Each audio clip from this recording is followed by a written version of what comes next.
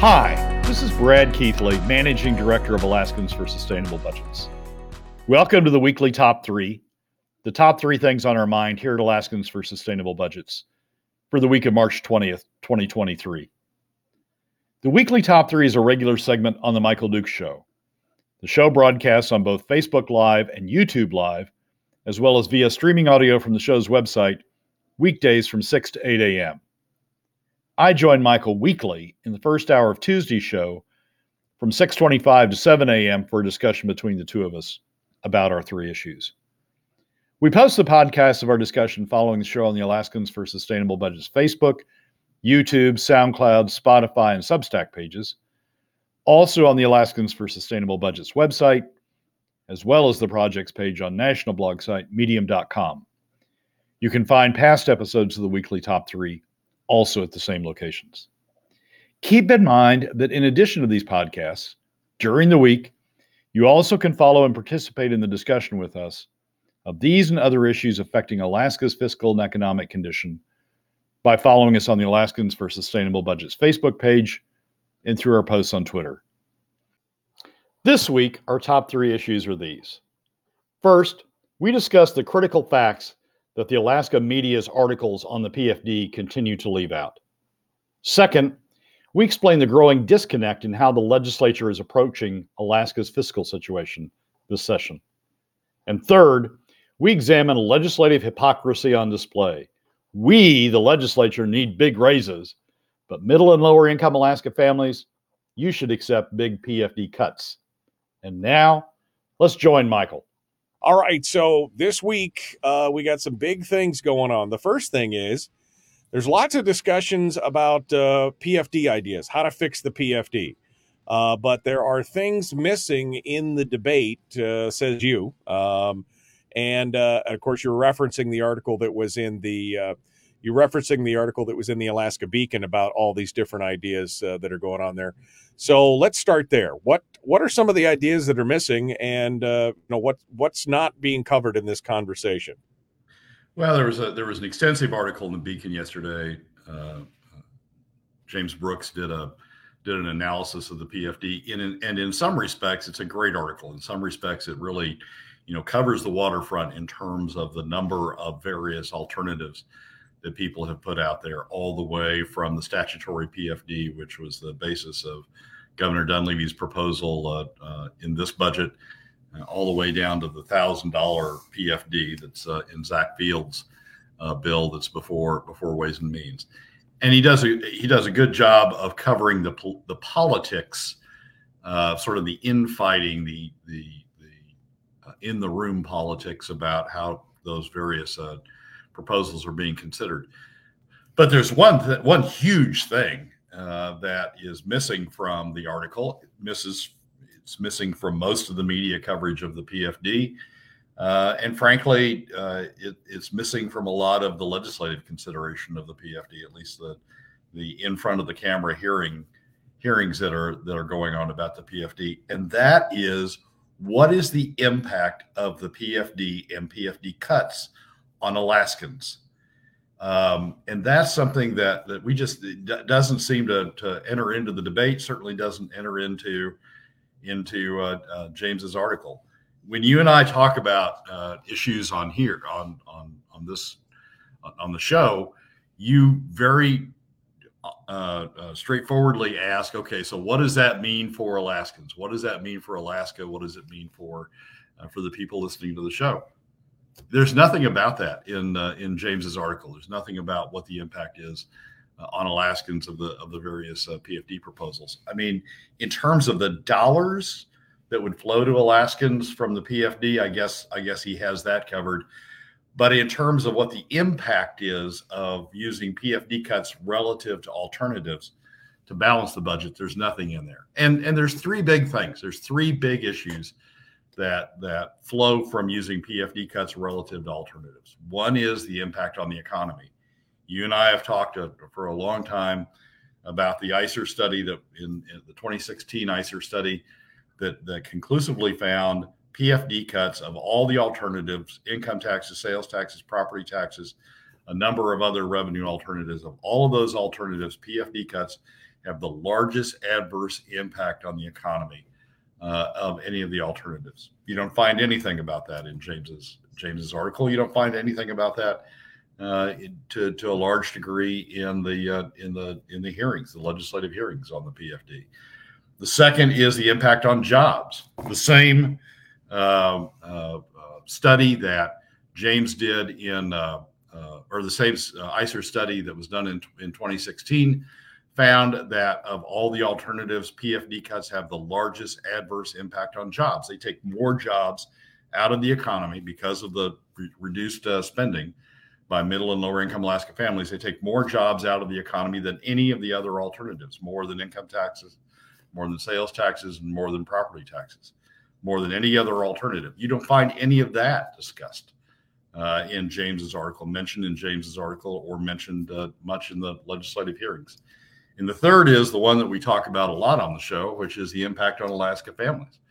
That PFD cuts are regressive, have a huge adverse impact on middle and lower income Alaska families, take more from them, 80% of Alaska families, than any of the other alternatives. You don't find any of that in James's articles.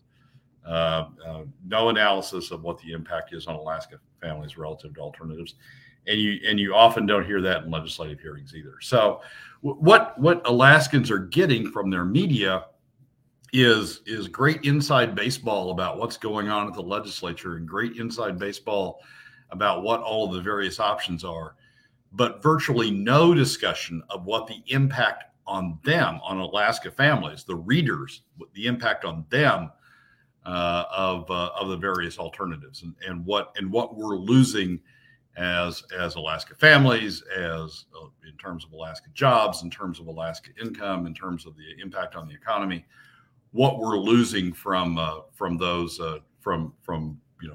using PFD cuts as opposed to the alternative. Yesterday, you mentioned it in the opening segment.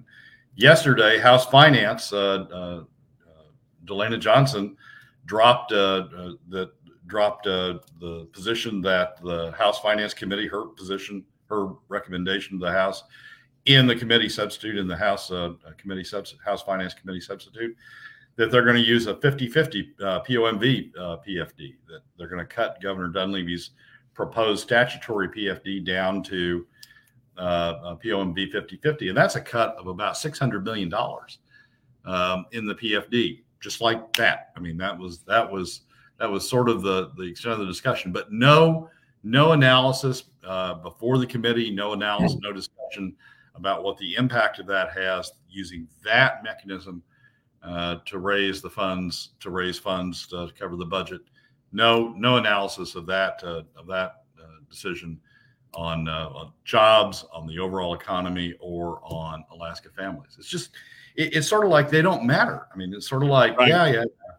Well, and again, on the opposite side, one thing that the news media does continue to cover, and they do continue to cover in the legislative debates and in the forums and on video and everything else, is, of course, the impact to the government if they don't do these things. Oh, the impact to the government will be, the impact to this program, the impact to these kind of things and these constituencies and these jobs and all these. It's all, again, we've talked about it, but it's all about the public. How can we protect the public government economy over the private economy? And with almost no discussion on the impact on the private economy. It's all about the doom and gloom of the state not being able to provide all these, wahoo services that they want to provide all across the spectrum, not the constitutionally mandated services, but all the services, all the pie in the sky thing.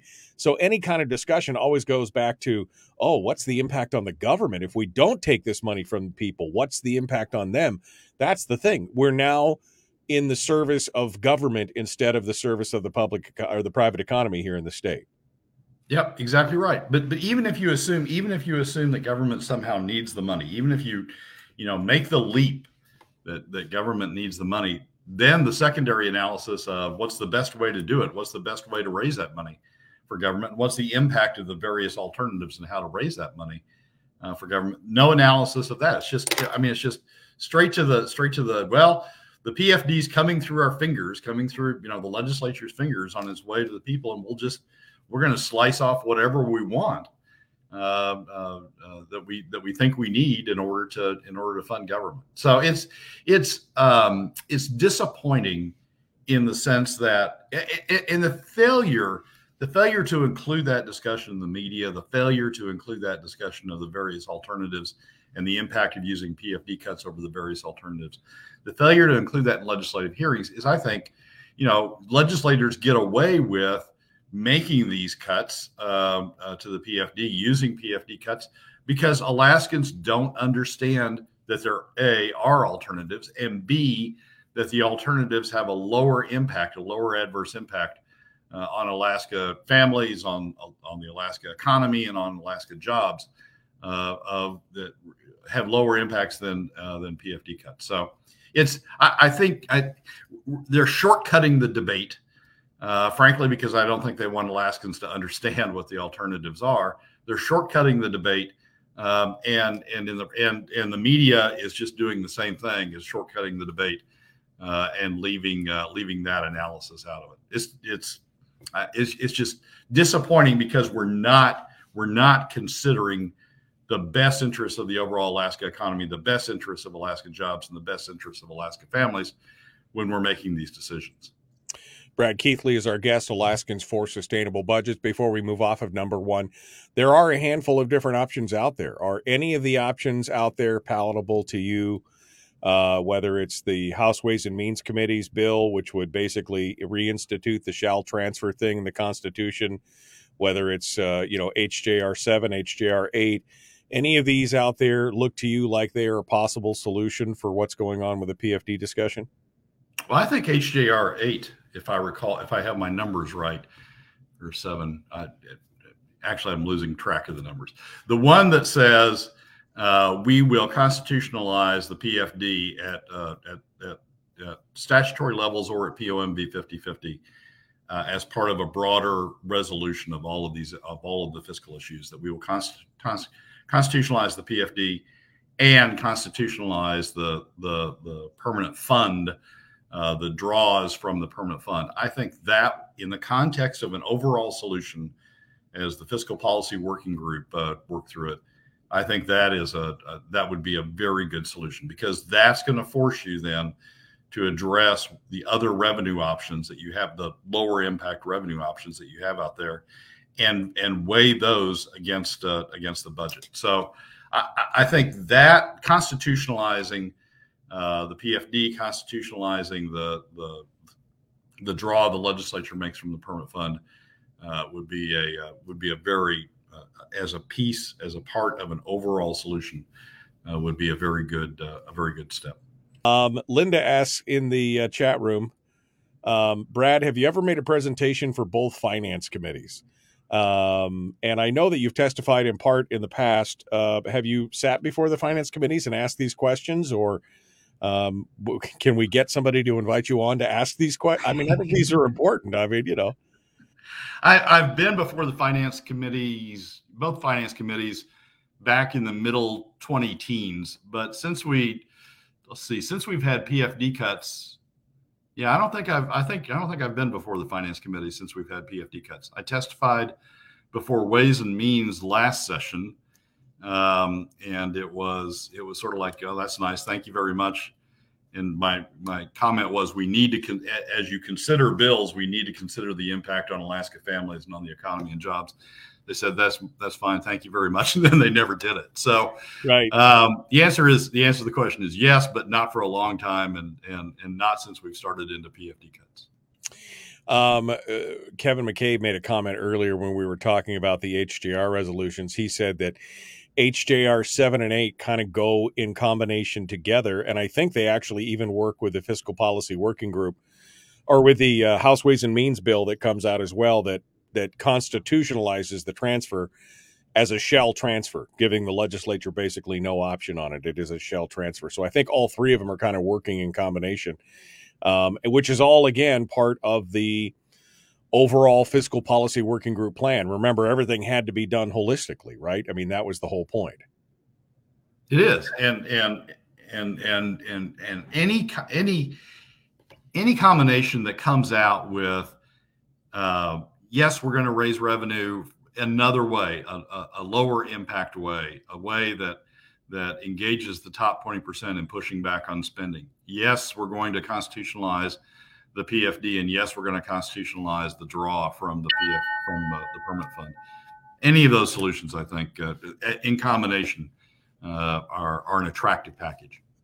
All right, so that's number one. We're going to move on to number two, which Brad is going to talk about the growing fiscal disconnect this session in regard specifically to talking about school funding and everything else, while at the same time, we got some issues on the revenue side. Go ahead and give me a tease. We'll leave a little early and come back. Well, there's been several moves out there. Senate Education voted out a bill that would increase K through 12 funding, increase the BSA substantially, and then tie it going forward to inflation, which would have substantial fiscal implications. The House is moving forward on its budget, but FY24 revenue is looking very, very shaky. I mean, oil prices are down $14, $12, $13, $14 from what was in the fall revenue forecast for FY24. That has huge implications on the revenue side, but no one's paying attention to that yet. The spring revenue forecast still hasn't come out. The discussion of revenues really hasn't started. And so we have all of these spending bills moving forward and people getting locked into positions on these spending bills without really considering where the revenues are going. And the result is a halfway discussion that's not doing the state any good service. Oh, shaking my head. Now, Brad, correct me if I'm wrong. The spring budget forecast was supposed to be out on the 15th. Here we are, the 21st, 6 days later, and no spring forecast. What's going on? Well, the answer is I don't know. I understand. I was told yesterday that it's supposed to come out today. The last few years it's come out on March 15th. During the Walker administration, I was looking back this morning. During the Walker administration, it came out sometimes in April. So there's no fixed date that it's usually that it comes out, but moves around a lot. But the last few years it's come out on March 15th. So I'm not quite sure what they're doing, but we're ending up with the cart before the horse. We're ending up with a bunch of spending bills moving ahead and getting people entrenched in positions on spending bills.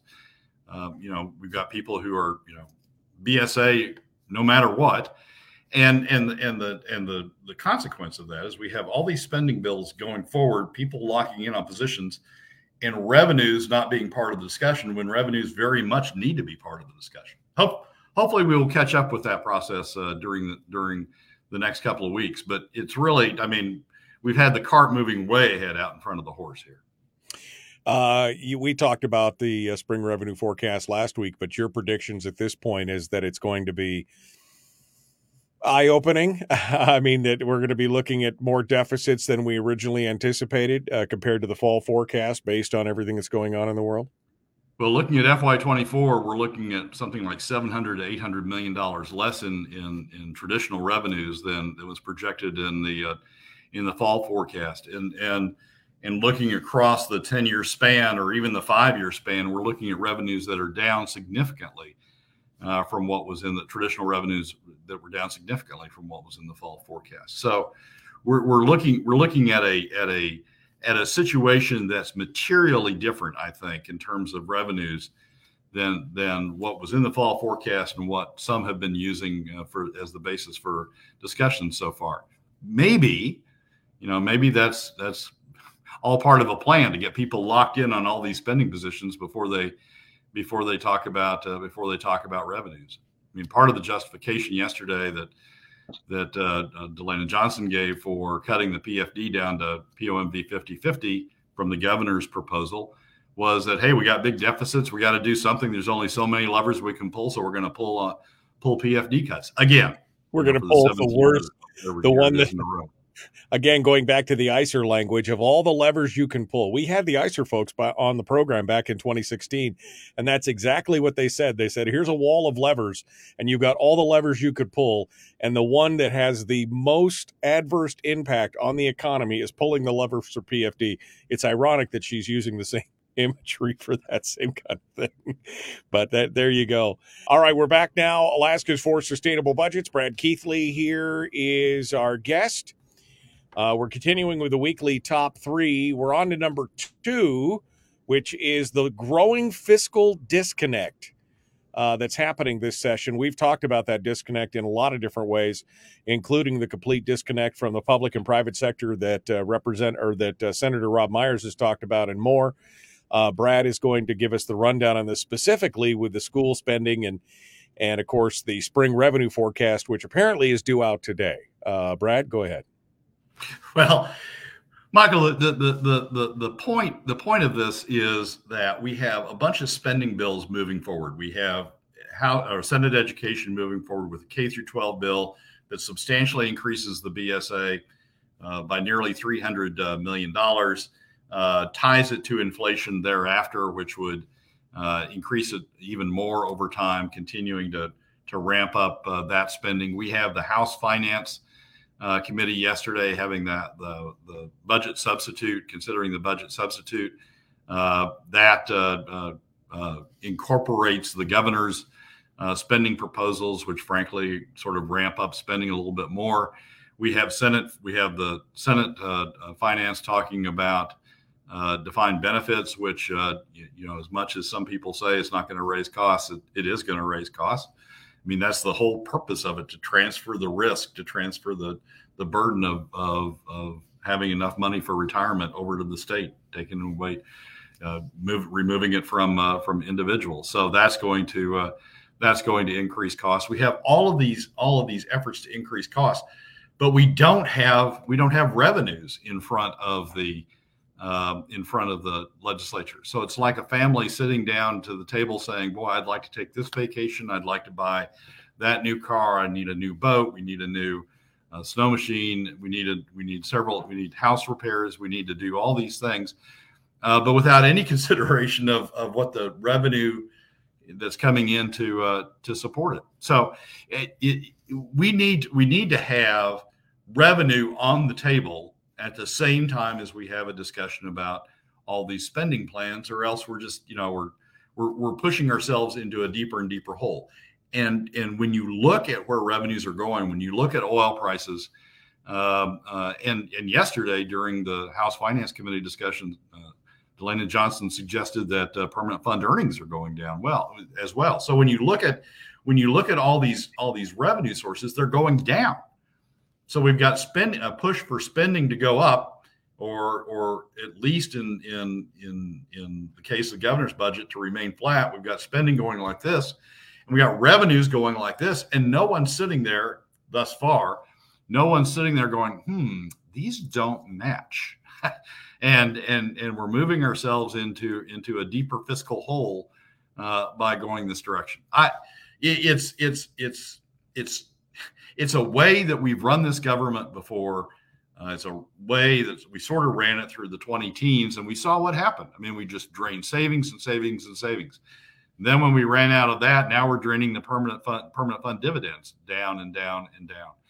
We shouldn't be doing that. We should have revenues on the table at the same time we're talking about spending, and have a reality check on some of these spending proposals that just aren't there.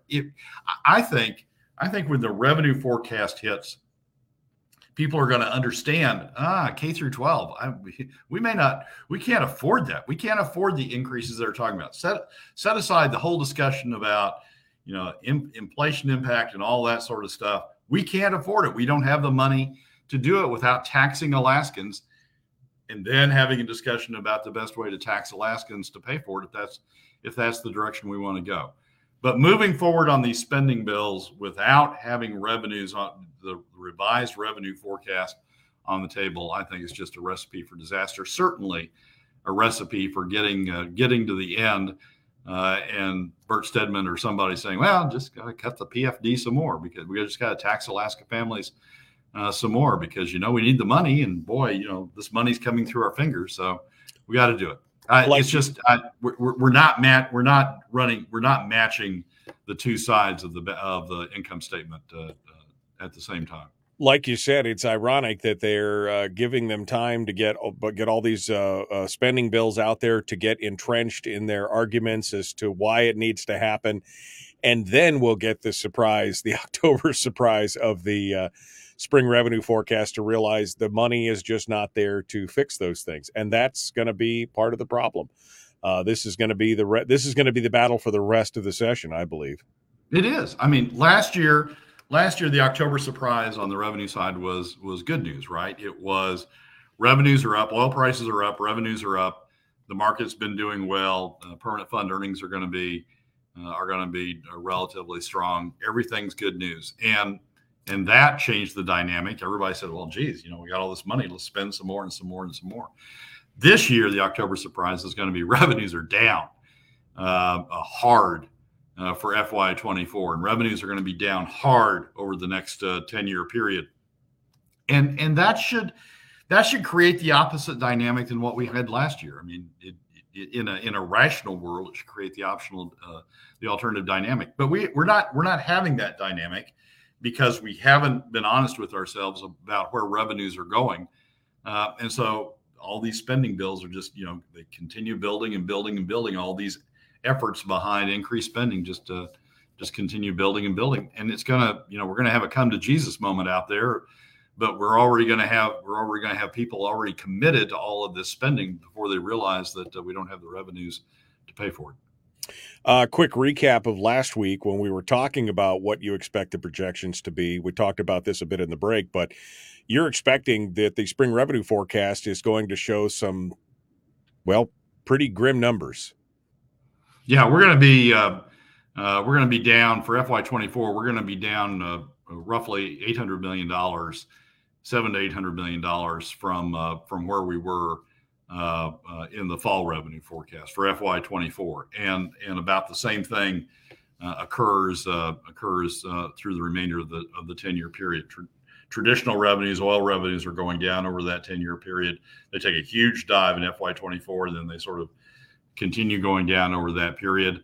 Permanent fund earnings sort of fill in some of that and sort of keep revenues, total UGF revenues, unrestricted general fund revenues, flat over that period.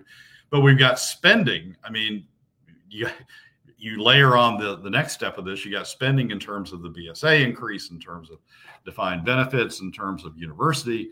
All of that spending just sort of takes off like that. So it's we just don't have a good match between the two.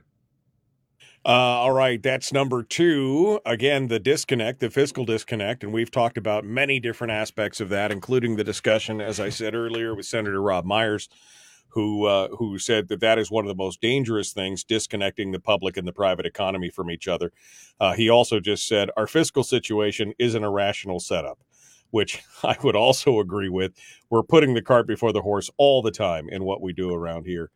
It's a rational setup and Rob's the perfect one to make this point. It's a rational setup if your goal is to increase government spending, because you get all of the government spending bills out there and all the push and all the comments for government spending out there before you actually know what revenues you have to deal with. So if your goal is to increase government spending, it's rational from that standpoint. Any other perspective, it's not rational. Again, just another argument for the fourth of the four charter of changes is changing the way that we budget. I mean, we need to do something differently instead of putting this cart before the horse again and again and again. Number three, Brad says that there could be a little hypocrisy in the Alaska legislature. I mean, I find that shocking, Brad. Shocking that there should be some hypocrisy in the Alaska legislature when it comes to spending, especially when it comes to legislative and government pay. Go ahead. Well, this whole mess that we've gotten ourselves into on legislative and executive pay is just we've got legislators who are saying, yes, I know we have to be responsible fiscally. Yes, I know we have to we have to, restrain we have to restrain government spending. Yes, I know that, we don't have the fiscal power or the revenue power to do all these things. And then we get this pay package that has gone off the rails. I mean, the pay package came over from the Compensation Commission, and it was only for executives. It was a fairly high pay package for the governor, for the lieutenant governor, and the heads of the various agencies. High pay package. Legislature rejects that. Then the commission, the governor essentially fires the commission. On a Tuesday afternoon. The commission in a 15-minute meeting resets the pay package, not only to increase salaries for the governor, but now to also increase it for legislators. And so we're now going. We talked about the budget being out of sync with pushing spending above revenues. Now we've got the legislators doing the same thing. Legislators will tell you, oh, I haven't voted for that. I voted against the pay package. Don't tag me with that responsibility. But the way it's set up, it's going to go through unless legislators vote against it. And when you look at the media, when they talk to legislators are saying, well, it's a complicated issue. I don't know if I'll vote for or against it, and are really putting themselves in a position to let the salaries go up. So at the same time, as we have revenues going down, we have PFDs going down, PFD cuts being implemented, taking money out of the hands of Alaska families, taking money out of the Alaska economy, taking jobs out of the Alaska economy. At the same time we have all of that going on, we have legislators saying, yeah, and the governor and administrative heads saying, yeah, but we need pay increases. So, give us the pay increase. It's going to be, they're putting themselves in a position. How do you push back on K through 12 spending increases for K through 12 when you just gave yourself a big pay increase? How do you push back on defined benefits when you just gave yourself a big pay increase? It's just the height of hypocrisy. If you're going to push back on one, you need to push back on the other. I was just shocked the fact that the governor fired everybody on Tuesday afternoon, and Wednesday morning they had the new meeting and it was all settled by Wednesday midday. Like it was all said and done. The fix was in, obviously, in that kind of situation. Gary Stevens basically said it in the paper. If we don't get pay for legislators, nobody's getting a pay raise, essentially is what he said in the newspaper. To me, Brad, that was the most shocking thing. Is that Gary Stevens basically said in the ADN, well, we're just not going to vote for anything because they haven't discussed legislative pay raises. The 2 days later, a couple board members resign, and then the next day, the governor fires everybody that remains, and they get a whole new batch in there, and then they're like, well, here you go. Here's legislative pay raises, $34,000 per legislator, on top of what they're currently getting. Plus, the per diem remains the same, so they can get up to another, whatever it is, $37,000 worth of per diem. Look, I'm not shorting anybody an honest living, but you're working essentially part-time for $130,000 a year. For the legislative session is hell. 4 months of hard work, no doubt about it. But the remainder of the 8 months, you're working part-time. You're making $130,000 a year. That's pretty good pay when it's all said and done. Michael, they just moved themselves into the top 20% on legislative pay alone. You're exactly right that it's supposed to be a part-time job. They're supposed to be citizens legislators, but they just moved themselves into the top 20%. Think about this. All of them, every last one of them, into the top 20% on legislative pay alone. And, you talk about not being connected to Alaskans. They're increasingly isolating themselves, not only physically because they're down in Juneau, but isolating themselves economically by just, they're comfortable. PFD doesn't mean that much to them. So why should it care much to anybody else? We'll just cut the PFD in part to pay us, in part to pay our increased salaries, in part to pay the governor's increased salary. We'll just keep taking more and more pocket money out of the pocket of the other 80% of Alaska Alaska families. It's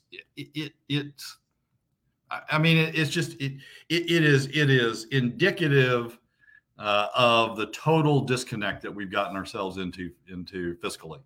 We're not saying, oh, let's worry about revenues. Then what can we spend inside revenues? What's our income? And then what can we afford inside that? It's just, let's spend. And we know we always can cut the PFD to pay for it. We can always take it out of the pockets of middle and lower income Alaska families to pay for it. It's just, it's disgusting, hypocritical, disconnected, whatever word somebody wants to apply to it, but it's not doing Alaska any good. Brad, what should we be watching for this week, you think, as we continue to see things going through and we're watching it? Of course, the forecast is going to come out today. What should we be paying attention to in the short term here? I think in the short term, it's the House Finance Committee, and it's the House Finance Committee amendments to the budget. As they move through the budget, they take the CS that they've got, the committee substitutes that they've got from their leadership, and as they move through the budget and start to finalize at least the House Finance version of the budget, it's what issues are they talking about? Are they talking about issues that connect them to the Alaska, that connect the budget to the Alaska economy, to jobs, and to Alaska families, or are they just, are they part of the problem in terms of being disconnected? House Finance, for example, could say, no, we're not going to take that raise. We're going to take the money for the pay raise out of the budget. It's just another statute. I mean, right. At important statutes. Yeah, but we'll see what they're going to do as the budget moves through. Gary lays some truth on us here, and I got to agree with Gary, but at the same time, it's on us to fix this. If this does not get out to a larger and a diverse audience other than those of us here, again, preaching to the choir, it's going to be the only way to get people thinking. We have to get it out there. AK4SB needs to expand away from like-minded venues. Well, we'd love that. Brad, could you get some invites to people who don't agree with us and get in front of them? I mean, this is really, Gary, on you and every other listener out there to share these conversations with your legislators, to share them with your friends and family. When I say like and share the show, it's not just for my own self-gratification. I mean, it is for that. Sure, I love that. But the problem is more people need to be involved in these conversations at this level, right, Brad? I mean, we're just not, most people, it's superficial. It's headline. They're reading the headlines. They're reading the first paragraph. They're moving on. They just got all the info they needed. And as we talked about, the news media is not our friend in this case. No, the news media is just parroting what some legislators say, legislative leadership. And legislative leadership is just saying, we need more money. We've got all these spending problems. We need to spend more money on them, and we'll just we'll grab it out of the PFD as it goes by. Here's what I think if more legislators talked about these issues, I think the media would pick it up. If more legislators who were in leadership talked about these issues, I think the media would pick it up. If there were more legislative hearings on these issues, I think the media would pick it up.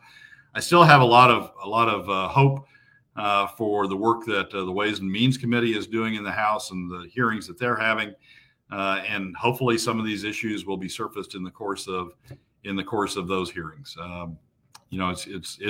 It's slow work to put together a comprehensive plan, and I know Ben's laying a foundation to support a plan, but that's one place where some of these issues and some of this discussion can take place. But it takes legislators and government officials talking about it to trigger the news media to start reporting on it in their stories as well. Brad Keithley, Alaskans for Sustainable Budgets, ak4sb.com, on Facebook, on Twitter, pretty much everywhere. Brad, we'll see if we can get this out to a wider audience. That's what we're working on right now. Let's see. Everybody should share this right now. That's what we should do it. Thank you, Brad, for coming on board. We appreciate it.